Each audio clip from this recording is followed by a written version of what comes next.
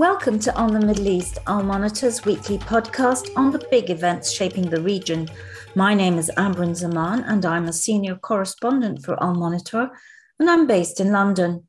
The murder of Saudi journalist Jamal Khashoggi in 2018 at the Saudi consulate in Istanbul remains one of the most shocking state-sponsored killings in recent times.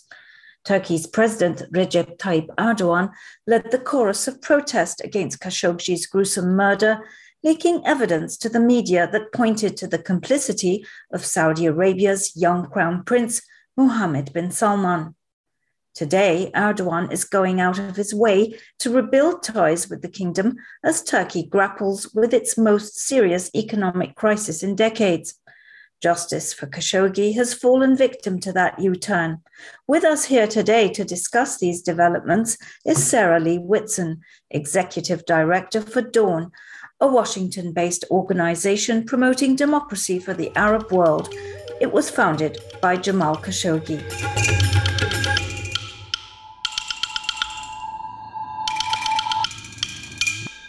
So welcome to our show, Sarah. It's really wonderful to have you on. I've been following your amazing work for all these years, first at Human Rights Watch and now at Dawn. Well, thank you for having me. Turkey recently suspended the trial of 26 Saudi men accused of murdering and dismembering Jamal Khashoggi in the kingdom's consulate in Istanbul.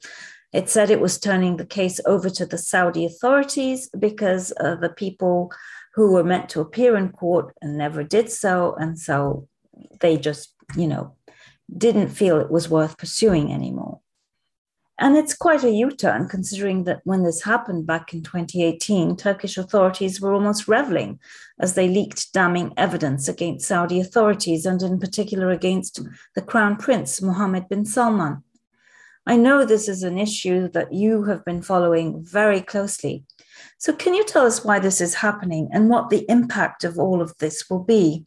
Well, you're right that it's a U-turn by the Turkish government, although I can't say I'm particularly surprised. I think it was pretty clear from the beginning that a large motivation for Turkey was to see what kind of political advantages it could eke out of what had happened to Jamal Khashoggi on its soil and how it could use that as a political card against Saudi Arabia. In some ways, the tables have turned on Turkey, given the collapse of its economy that has dramatically increased its incentive to have better working relationships with the Gulf states, with Saudi Arabia and UAE in particular. The UAE bailed out the Turkish economy late last year and has promised massive new investments in the Turkish economy. And I think since last year, there have been major efforts at rapprochement underway because the Turkish government has decided that it needs good relationships with Saudi Arabia for its economic and political interests. And of course, this is part and parcel of its rapprochement with Egypt as well, and Israel as well. Whatever battles Turkey was fighting in the region, whether for democracy or for change, the side it was on is lost, and Turkey's turning the page. And abandoning this trial is part and parcel of that. Practically, I don't know that it has any real significance. The trial was pretty stalled. It was an absentia. I think they have certainly given up an opportunity to document judicially and create a real record of the murder with information and evidence that only the Turkish government had. The audio recordings that they were obtaining surreptitiously from their surveillance of the consulate as well as the consul's residence have never been made public. The trial would have been an opportunity to make those public. So it's a loss in terms of evidence and documentation. I don't think, though, that it would have resulted in these people being jailed. You filed a lawsuit on behalf of Khashoggi's fiancée Hatice Cengiz, alleging that bin Salman and his co-conspirators ordered the abduction, torture, murder, and dismemberment and disappearance of Khashoggi. How is that going? Does Turkey's move affect this in any way?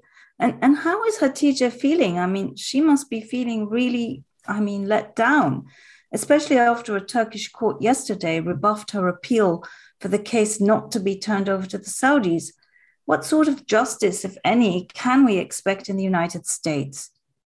Well, just to be clear, the lawsuit that we have is not on behalf of Khadija. Khadija and Dawn are co-plaintiffs. Dawn is suing in its own capacity as the organization founded by Jamal and who lost its executive director and suffered harm because of the murder of Jamal. So she and we are both plaintiffs in this lawsuit together. The defendants, at least two of them, Mohammed bin Salman and Al-Qahtani, have filed a motion to dismiss. That motion has been pending for several months. We are waiting for the judge to make a decision. They are primarily challenging the lawsuit on jurisdictional grounds. And if we defeat this motion to dismiss, we will then immediately proceed with discovery. Discovery will give us the authority to demand that the defendants and other parties of interest, other witnesses, others who may have knowledge and information to be subpoenaed to participate in disclosing information and evidence about this murder. So we are at a very critical point in our trial, and we are eagerly waiting for the judge's decision, which we hope and expect will be on our side and will reject the baseless motion to dismiss. Of course, Khadija was extremely disappointed in the Turkish government's abandonment of this trial, and that's why she tried to appeal the decision. It's not something she has any control over, unfortunately. But I think beyond that, Khadija speaks for herself, and she can tell you directly her thoughts on the matter. And just to remind our audience who Qahtani is, he's the former royal court advisor who's allegedly oversaw that gruesome murder, right? Yes. So, will the US court, I don't know much about how it works in the United States, but can they subpoena the Turkish government for that evidence that you said Turkey has in its possession? Well, I can't say that I'm an expert in US civil procedure either, but I know that as parties to the suit, we can seek discovery from parties of interest and demand cooperation. I don't know the technicalities of a US court's authority to subpoena non-parties to the case, such as the Turkish government, but would certainly ask to have them share information that we're seeking in discovery. Well, we just saw that Wall Street Journal piece talking about how the National Security Advisor Jake Sullivan and his Middle East Director Brett McGurk have been sort of furiously seeking, apparently, to fix ties, right? Particularly with Mohammed bin Salman. But he seems to be giving them the finger, right? While giving Jared Kushner $2 billion. Do you think that that the conflict in Ukraine is giving these oil-rich Middle Eastern autocrats more of a free pass to do horrible things to their own people and get away with it? How would you rate the Biden administration at this point on human rights?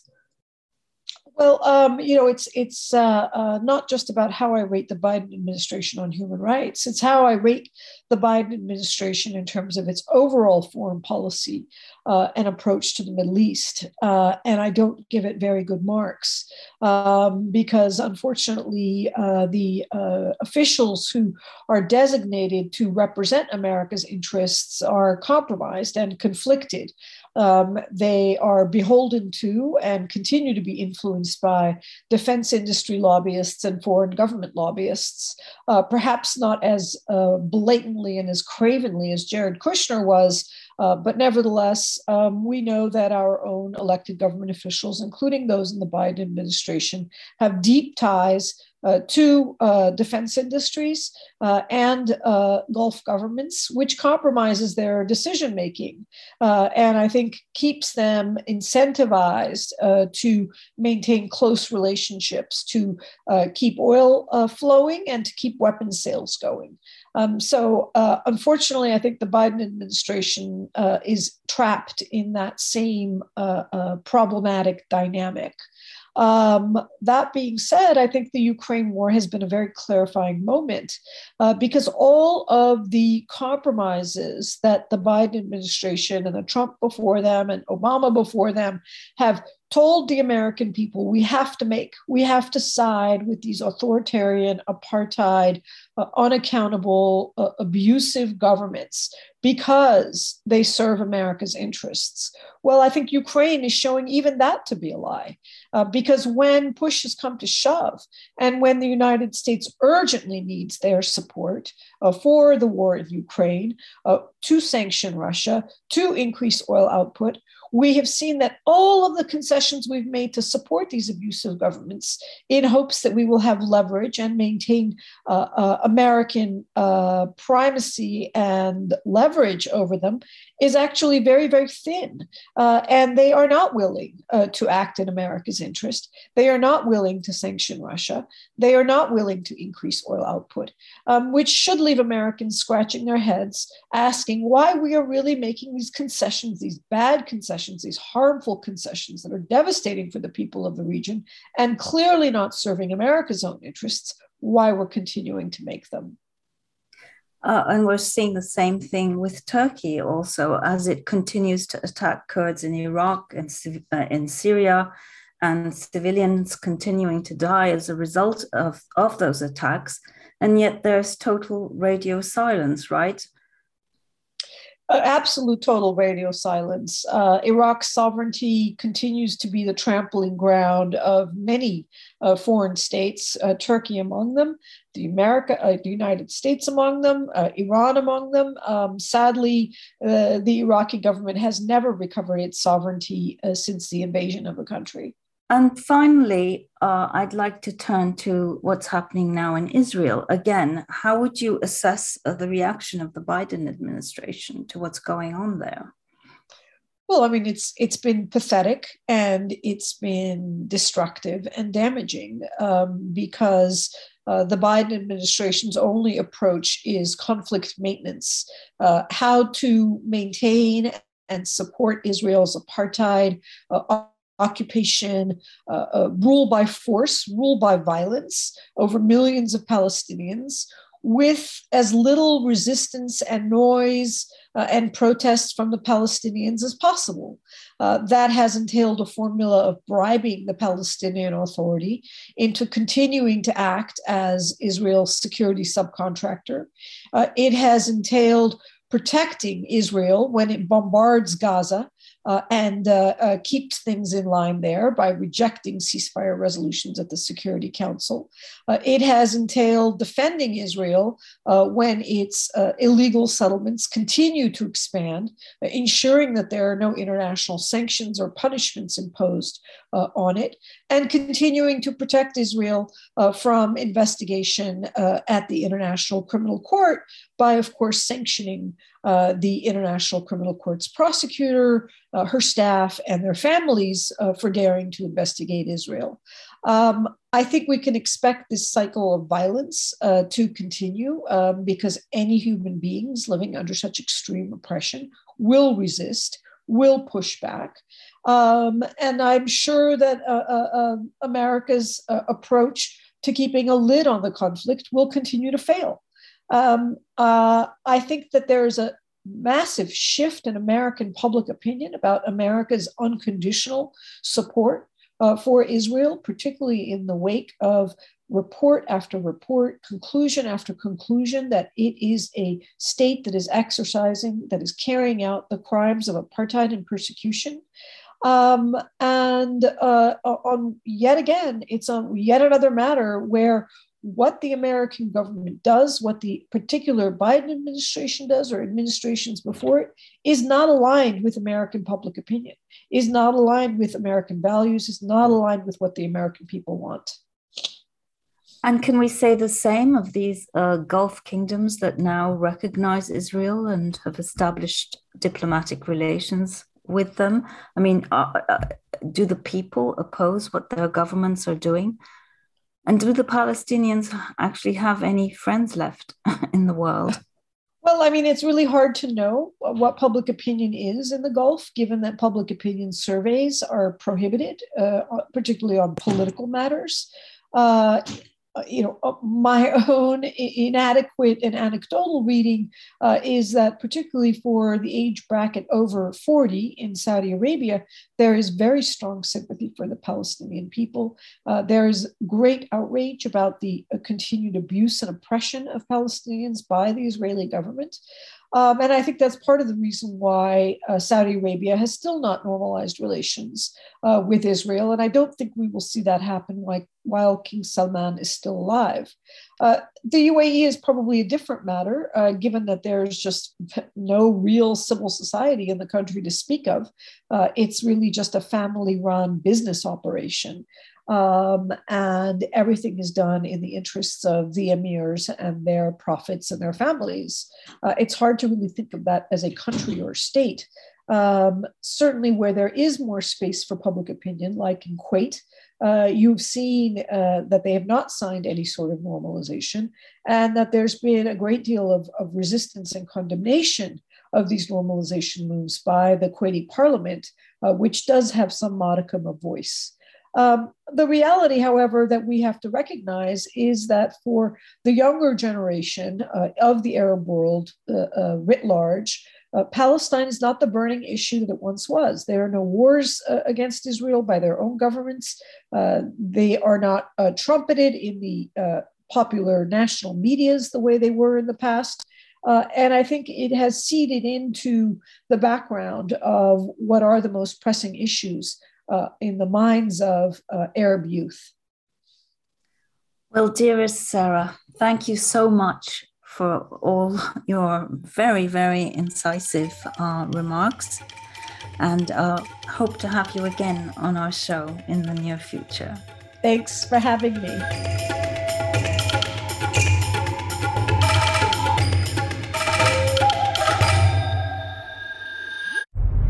I'm Elizabeth Hagedorn, and I'm the State Department correspondent at Al Monitor. And I'm Joe Snell. I'm Al Monitor's video editor. Let's admit it, this past year has been difficult to stay on top of the news and sift through what's accurate and what's misleading.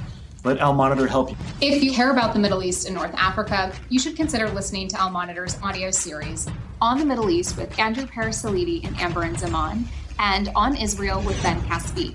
You can now watch our newest video podcast, Reading the Middle East with Gilles Capel. You can subscribe to these series on your favorite podcast platforms.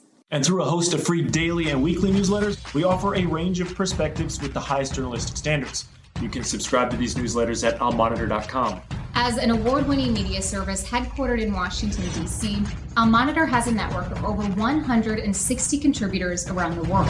So if you haven't done so already, be sure to visit almonitor.com, where you can find all of these newsletters and podcasts along with first-class reporting and analysis.